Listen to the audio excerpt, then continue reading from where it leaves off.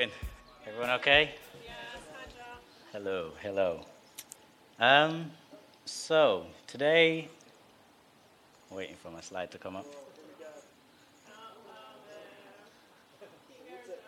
Okay. Today I'm going to be speaking about the Word of God, and we're going to start off by doing a short survey. So if you go to slido.com, just over there, and then if you enter the code home and press join, you should. Yeah, try capitals, yeah. I'm in. You in? Is anybody else in? Struggling? No? Okay. Questions.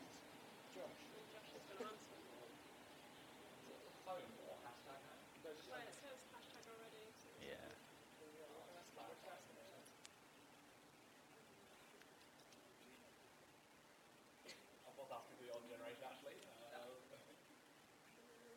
So do you want to just give me a wave if you're in? Give me a shout if you're struggling, still trying. No? Okay, so can you all see the first question? The first question's... Oh, it's in polls. How often do I read my Bible? Okay. Is this anonymous? There's a question. So how often do you read your Bible? Daily, weekly, monthly, yearly, 2 to 3 times a week?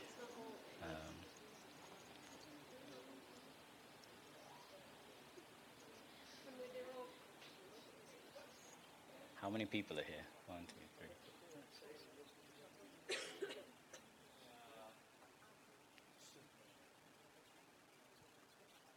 Okay, so there's about 29 of us, so we'll just wait for the last 8.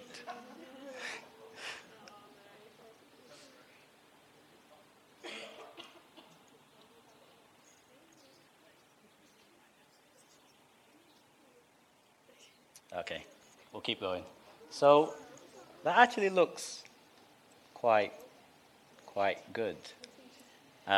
Bible Society did a survey, and they asked the same question. They asked over the past year, how often do you read the Bible, listen, or engage with the Bible?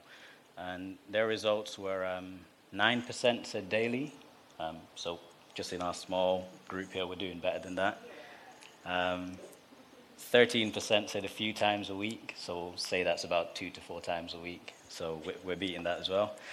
And 13% said about once a week, weekly, we're on 24%. And then about 13% said yearly, and we've got nobody there. So I think we're doing good. Do we want to give ourselves a bit of a clap? So we're doing better than what this survey said anyway. Let's move on to question number 2. When do you ask God to speak to you? And for this one, you basically write what your answer is. There's no multiple choice. Just Like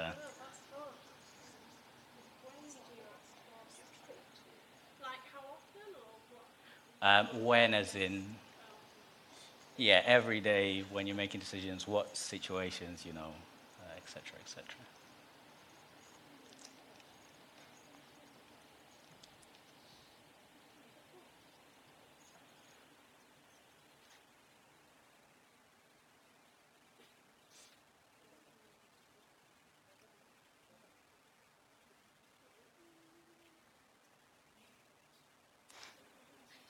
So we've got some pretty interesting answers. When I've done something dumb and need help, when I need an answer, when I'm praying for someone, all the time, during difficult times, almost all the time to be honest, moral conflict. So the answer I was looking for, which has come up a few times, which I'm quite happy about, is all the time. So one of the first things we learn when we read the Bible is that God does things by speaking. So do you want to turn to Genesis chapter 1? Yes.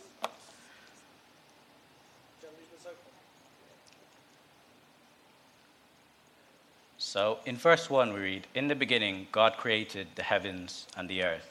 Now the earth was formless and empty. Darkness was over the surface of the deep.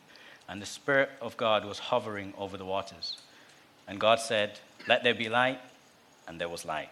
And God said, "Let there be an expanse between the waters to separate water from water," and it was so. And God said, "Let the water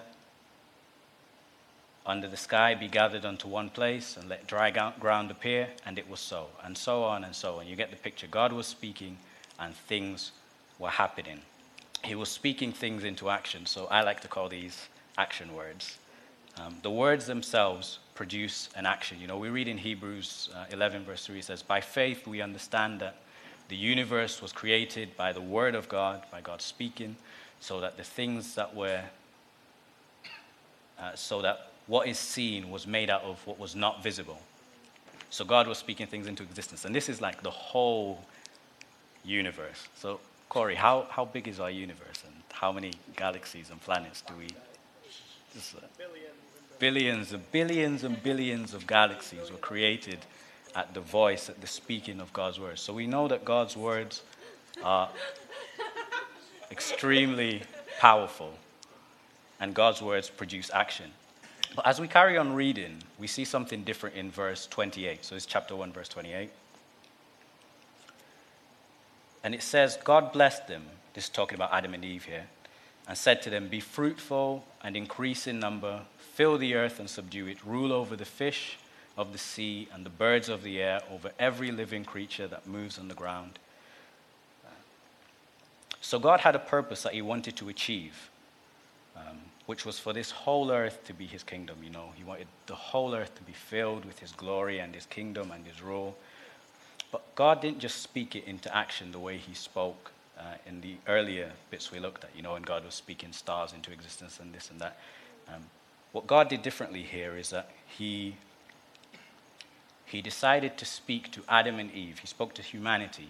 And instead of God's words being the action, the word and the action, he spoke to us so that God's word would be the word and that we would be the action. So Adam and Eve had a part to play in everything that God was doing. So before this, we read God's word being the word and the action, but then after this, we read God's word being the word and Adam and Eve being the action, or part of the action, because God was still involved in everything that was going on, but the fulfillment of the purpose of what God was trying to achieve became dependent on Adam and Eve. So without their actions, you know, this word would have just stayed here. And we see God's pattern of speaking to people throughout the Bible. You know, we read the story of Noah, and he had to build an ark. You know, God didn't just say, "Ark appear," that the ark appeared. God didn't. Noah had to be involved. You know, God spoke, and Noah had to take up an action on himself to build the ark, to bring God's purpose to fulfillment. And with Moses as well, building the tabernacle, God didn't just say, "Tabernacle appear." You know, God spoke a word, and it needed our involvement to do something. So it's really important that we're able to recognize the difference between these two kinds of ways of speaking. So sometimes we can find ourselves looking around at the world and think, "Oh no, everything's going wrong. Look at all the things that are wrong with the world." And we find ourselves saying to God, "You know, God, why don't you just do something? Why is you know, look at the world. Everything's going wrong in my life. Why don't you just do something?" And we look at God and expect him. Essentially what we're saying is, "God, why don't you just speak the way you spoke when creating the universe? You know, speak and everything happen." But God would say to us, is like sometimes when we're asking God, that "God, why don't you do something?" He's saying, "I've already done something. I've spoken, but I'm waiting for you to act."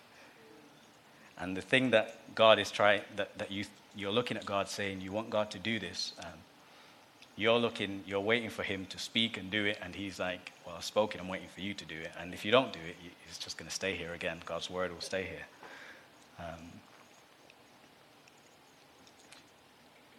So we need to recognize that God has chosen to do business with us by speaking to us. So we need to be people who are continually seeking to hear God's word and to be willing to become the action of God's words so that God's purposes would be fulfilled. And I'm sure we can all agree that this is what we want to be like. We want to be people who are listening to God and hearing what he has to say, and then we're acting upon what he wants to say. So I want to just look at a few things that prevent us from being like that. So let's look at some examples from the Bible. If we go to 1 Timothy 2, verse 14, and if we also go to 2 Corinthians 11, verse 3.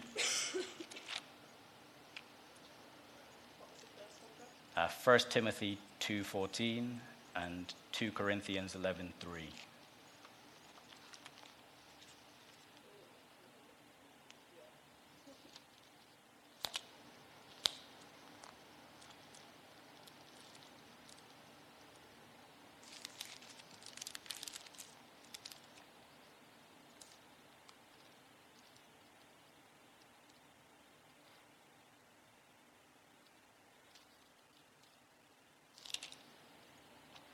So in 1 Timothy 2:14, we read that Paul says, "And Adam was not the one deceived. It was the woman who was deceived and became a sinner." And in 2 Corinthians 11, verse 3, we read Paul say, "But I am afraid that just as Eve was deceived by the serpent's cunning, your minds may somehow be led astray from your sincere and pure devotion to Christ." So we clearly read, particularly from the passage in Timothy, that Eve was deceived by the devil, but Adam was not deceived. So the question is, what led Eve to being deceived? If we go back to Genesis, and if we go to chapter 2, verse 16 and verse 17,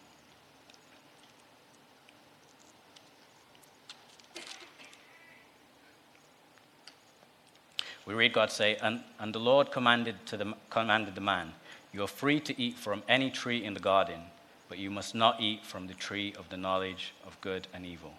For when you eat of it, you will surely die." And then if we go down to chapter 3, verse 1, we read, "Now the serpent was more crafty than any of the animals the Lord had made. And he said to the woman, 'Did God really say you must not eat from any tree in the garden?'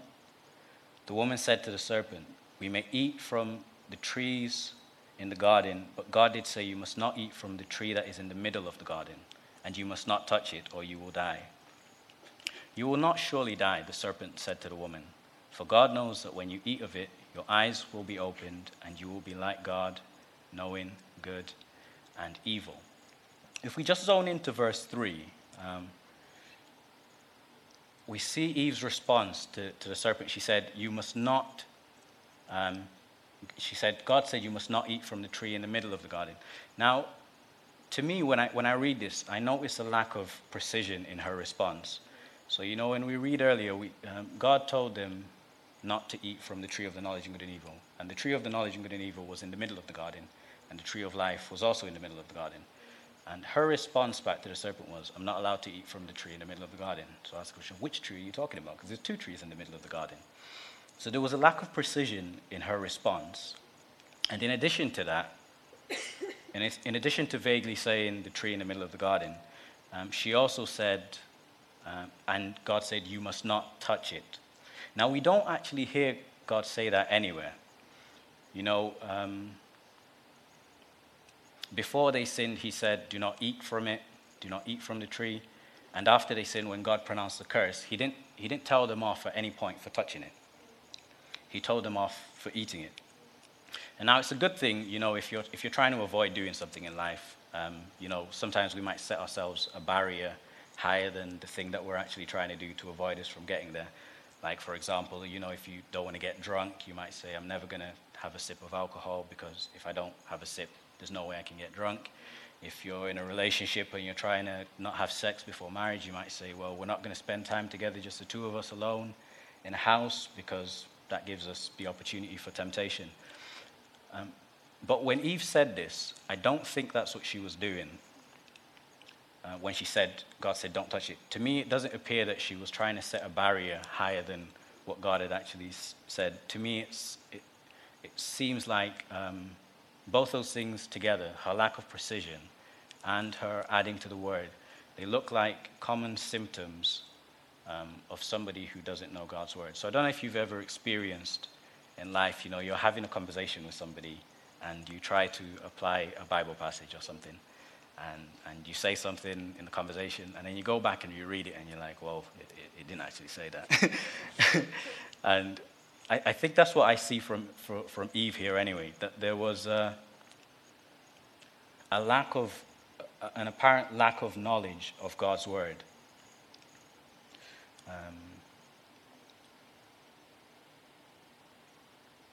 And not knowing God's word, it can, in this instance, it led to Eve being deceived.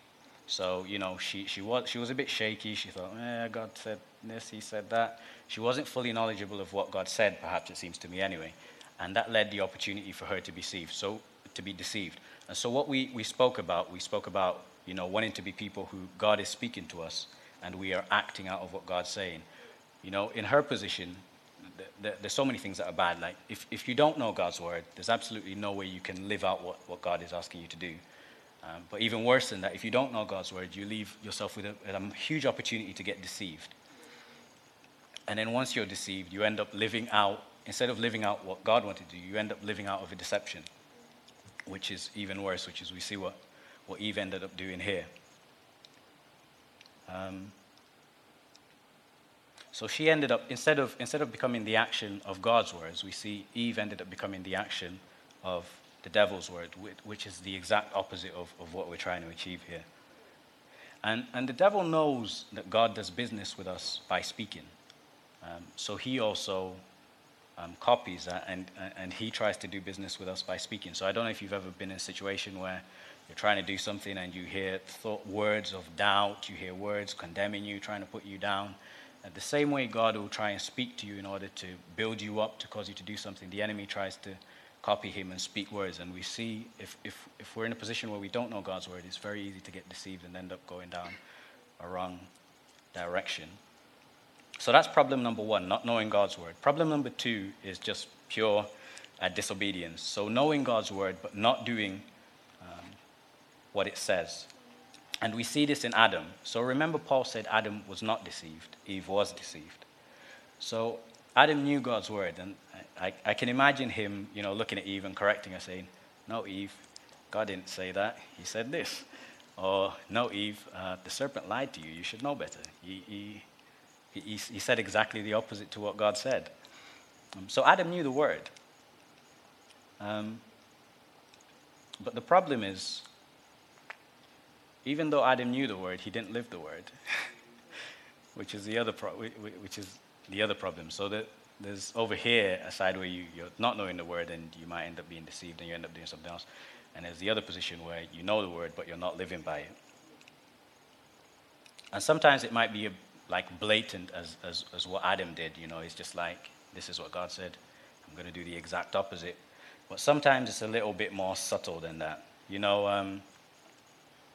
For example, God might tell you to speak to a rock so that water might flow out of it, like he told Moses. And then you go and hit the rock with a stick instead. And you feel happy about yourself because you're like, okay, God, I interacted with the rock. I did what you said.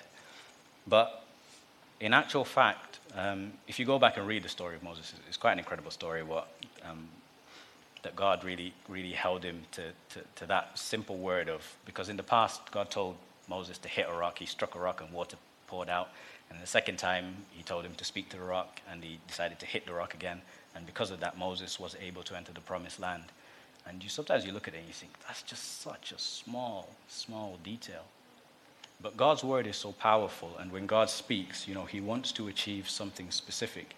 And we need to be those who don't do this partial obedience thing where we do, God, you said this, I'll kind of half do this, and I'll half do my own thing. But we need to really understand that when God has a purpose that he wants to do, and he wants us to get involved in it, we just go at it fully and do exactly what it says, and then see what he does. So if you don't know God's word, how can you get to know it? In the survey I asked, how often do you read the Bible, and when do you ask God to speak to you? So doing these things daily will help. I know we got a few people doing it. Well, we got about 25% daily, and it was about 25% again, like at least a few times a day, so a few times a week. So it was good. But in Joshua 1 verse 8, we read,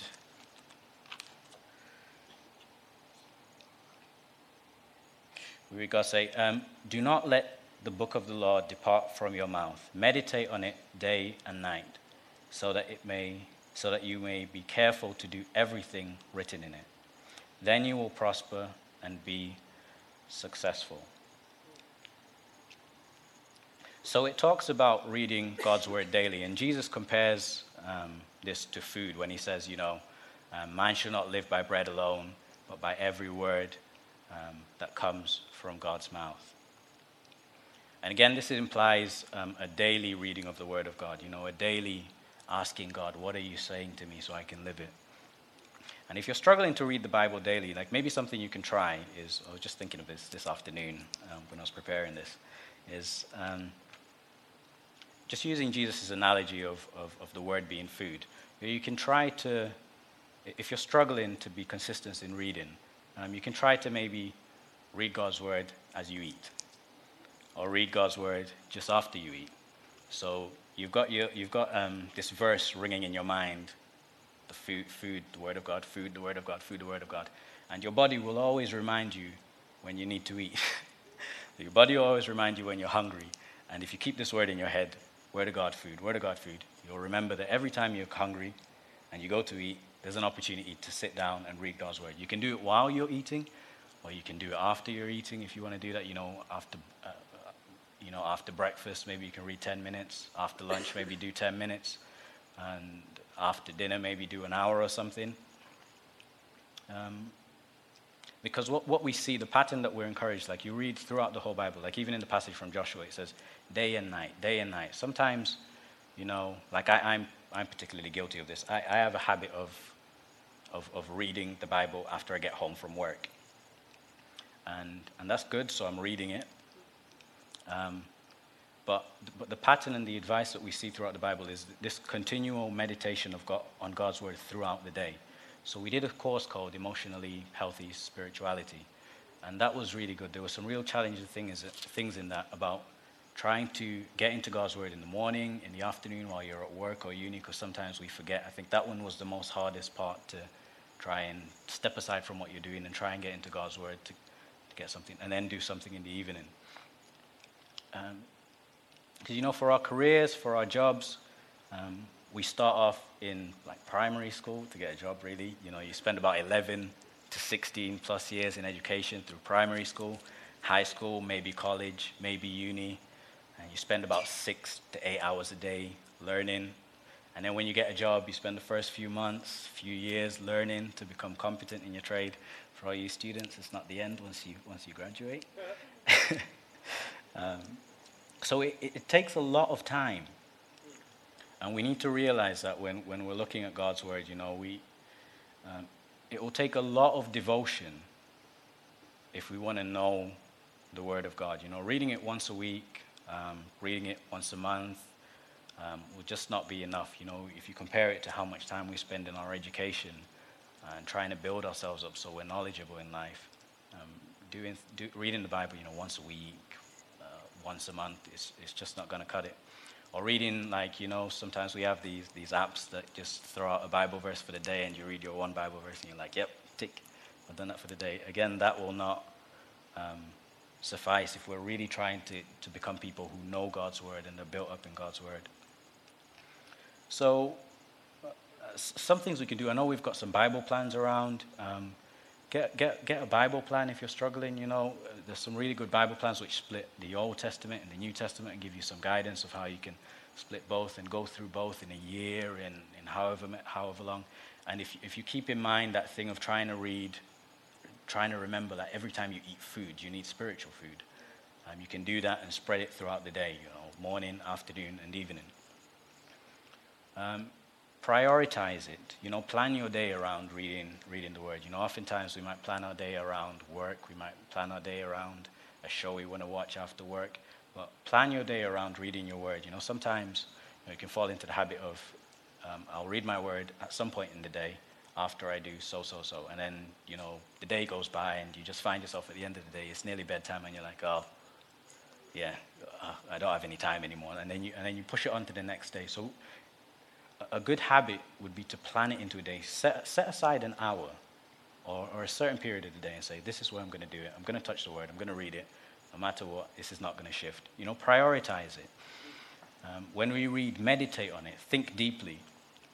As we read it, don't just read quickly, skim over it, but take time to digest what it's saying, read over a passage over and over again, take it in, take notes. What I find really good is, taking notes and then coming back a month later and reading it and comparing your notes to what you gained the second time. And try and, if you forgot something, try to remind yourself of what you gained the first time, or if you gain something more, add that to your notes, and then you keep growing in your knowledge and keep building up. And in addition to your own personal reading, it would be good to devote yourself to being taught. And this can happen organically in friendship circles, instead of always talking about football and shopping or et cetera, like talking about Man City and Arsenal with Kalani. Take time to share what you've been reading with each other. Take time to build each other up, exchange knowledge. Sometimes God might reveal something to you. He might reveal something different to somebody else. And take time in our friendships to talk to each other and really share, And you can also do this in connect groups. We often have Bible studies in our connect groups, and we ask the members of the connect group to bring a topic that they might have been reading during the week or something. And, if it's something they've been struggling to understand, something they've been struggling to look at, you get together in a big group setting and try and tackle it together and see if you can really gain some depth and gain some understanding of what you're looking at. And then one other thing, Shah announced the course we're starting in September. It's a month from now, called Rooted. That's a great opportunity, again, to get some real theological teaching. It's only like 6 Saturdays a week. 6 Saturdays a week. It's only 6 Saturdays a school term. It's not even, is it once a month? One Saturday a month-ish.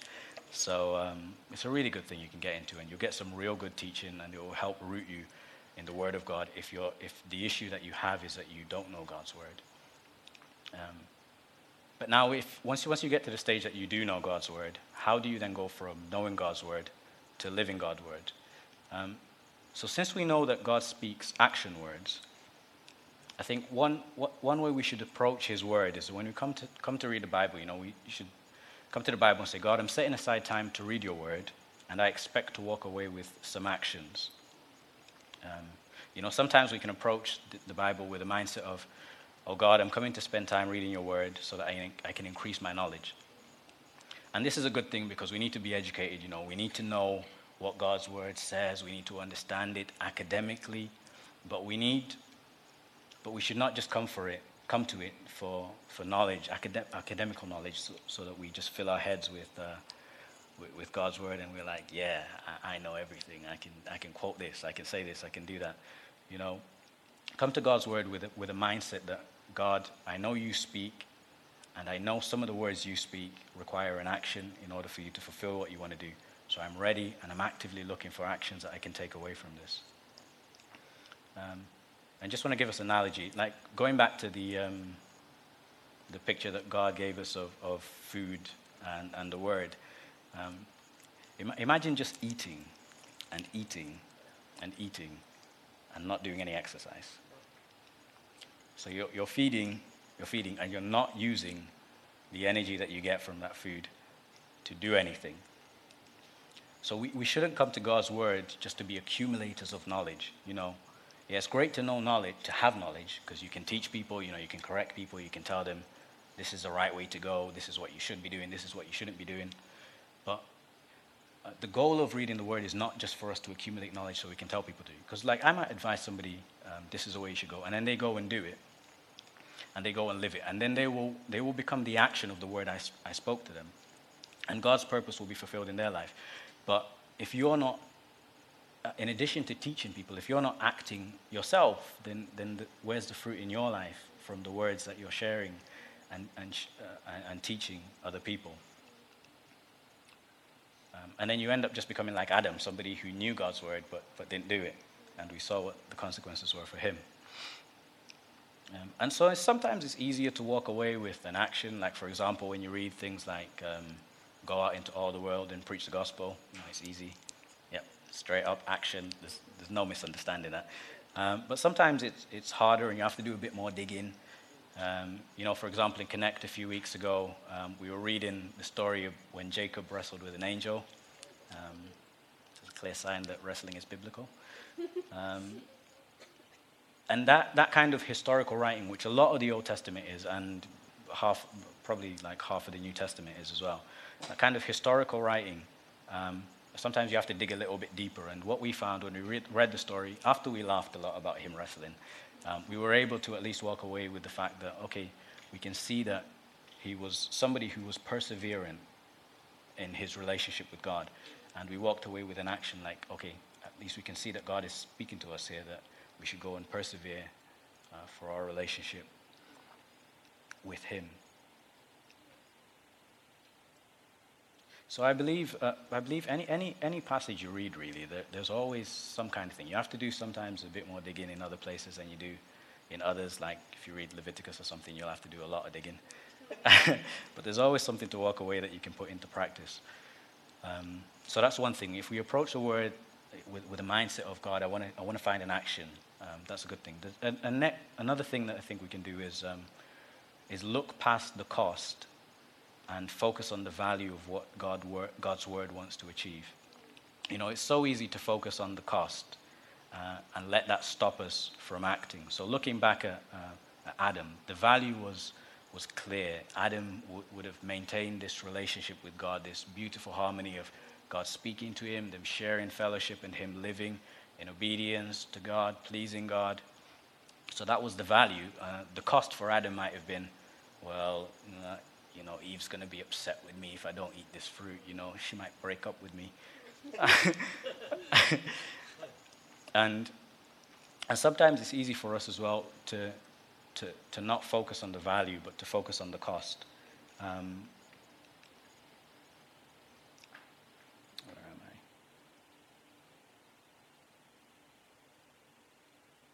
I? Yeah. So if you're at work, so I guess perhaps you want to share the gospel with a colleague, and you're looking at the value like, wow, they might come to know Jesus. They'll enjoy this great relationship, know their sins forgiven, know that they're loved, know that there's a God, there's a Father who loves them and who looks out for them and who just wants to share life and relationship with them.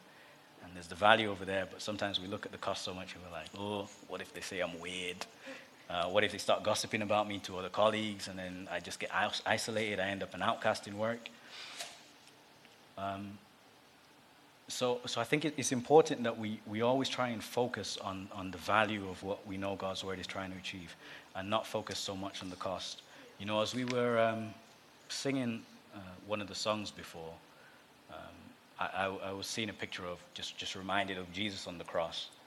And I was thinking of stag do pictures of, I don't know if anybody's been on a stag do. You see these pictures of guys being hung to lampposts and stuff like that. If you was like hung to a lamppost in the middle of Piccadilly, imagine how embarrassing that feels. Imagine what kind of cost there is there. But then imagine more so what kind of cost Jesus bore for us to be in this relationship with him, for us to know him. And that's nowhere near the cost that we face in any of these things that we worry about. And then one other thing I want to share. So there was one, looking at God's word, trying to take an action from it. 2, trying to focus on the value and not focus on the cost. I think the third thing we need to do is to bring God's word to the forefront of our mind. And we do this by reminding ourselves daily of what we already know. So when we read the Bible, sometimes we read some writings by Paul and Peter, and they start in the start of their letter. They're like, "I know you already know this. I'm writing this to remind you, to stimulate you to wholesome thinking, so that you can, do what you ought to do." And reading the word daily is not only important for the first question that we looked at when you're trying to gain knowledge of the word. It's also important for you to live out the word, because if you know something but it's in the back of your mind, it won't affect how you live in your day. It won't affect your day-to-day actions. So Toella and I just moved house recently. We moved to a new neighborhood in Openshaw. And we really want to reach our neighbors. We really want to reach out for them. We want to see them saved, and we want to see God move in our street. And it's easy to remember that when I'm home. I get home from work and I'm like, oh yeah, I want my neighbors to get saved. But now it's time for dinner, and then it's bedtime after that. And if I don't keep God's, like I know God's word, like I know I want to do that, but if I keep it at the back of the mind, it doesn't affect my day-to-day action. So it doesn't affect me when I'm at work. It doesn't affect me when I'm away. It only comes to my mind when I get back home. And so what I've been doing personally is a verse that I've been keeping in my head is love your neighbor. And I've been taking it quite literally, like they're my neighbors. They live on my street. Love my neighbor. And I've been keeping that ringing over and over again in my head. And last Sunday when we were at the church in the park in Swinton, I had that again over and over again in my head. So it wasn't a case of I just get home and I'm like, oh yeah, neighbors. I've got this ringing in my head because I've brought God's word to the forefront of my mind by reading it daily and meditating on it daily and continuously telling myself that verse, love your neighbor, love your neighbor, love your neighbor, love your neighbor. So when we were at the park, I had this in my mind and we said, okay, usually me and Toella, like if you've seen us, we stay to the end of everything, basically. But we left a bit early with the hope of going to spend some time with some of our neighbors who we've not met. So we came home, we knocked on the door. It was proper awkward because we've never met these people in our lives. And you're like, knock, knock. Hello, we live over there. Hello. And they invited us in. And we were able to chat. We stayed there for an hour or so. We chatted. We found out that the lady has a friend who comes to King's, and she's invited her here once before, and she's come and she knows the church. They don't have anywhere where they're going at the moment. But that just started off an opportunity. So it's given us an opportunity to build on something. And the reason why we got to that place is because we brought God's word to the forefront. It's well and good enough to know God's word and know what it says, and you can, talk and say that. But if you don't bring it to the forefront of your mind, it won't affect your actions. So you might be struggling, I don't know, with a certain sin. What I'd encourage you to do is, find a verse that can help you with that. And don't just keep it in the back of your mind. Bring it to the forefront of your mind. Wake up in the morning. If you want to reach your colleagues in work, wake up in the morning and read a verse. Read a verse at lunchtime. And what that does, it just brings things to the front of your mind, and it keeps you active. So you're actively looking for opportunities because you've brought God's word to the front instead of keeping it at the back. So I just wanted to close with a verse, a chapter, if we could read it together.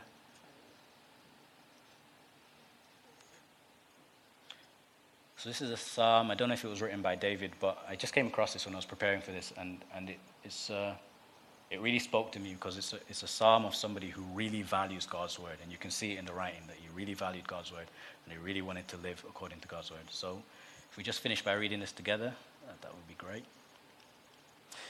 How can a young person stay on the path of purity? By living according to your word. I seek you with all my heart.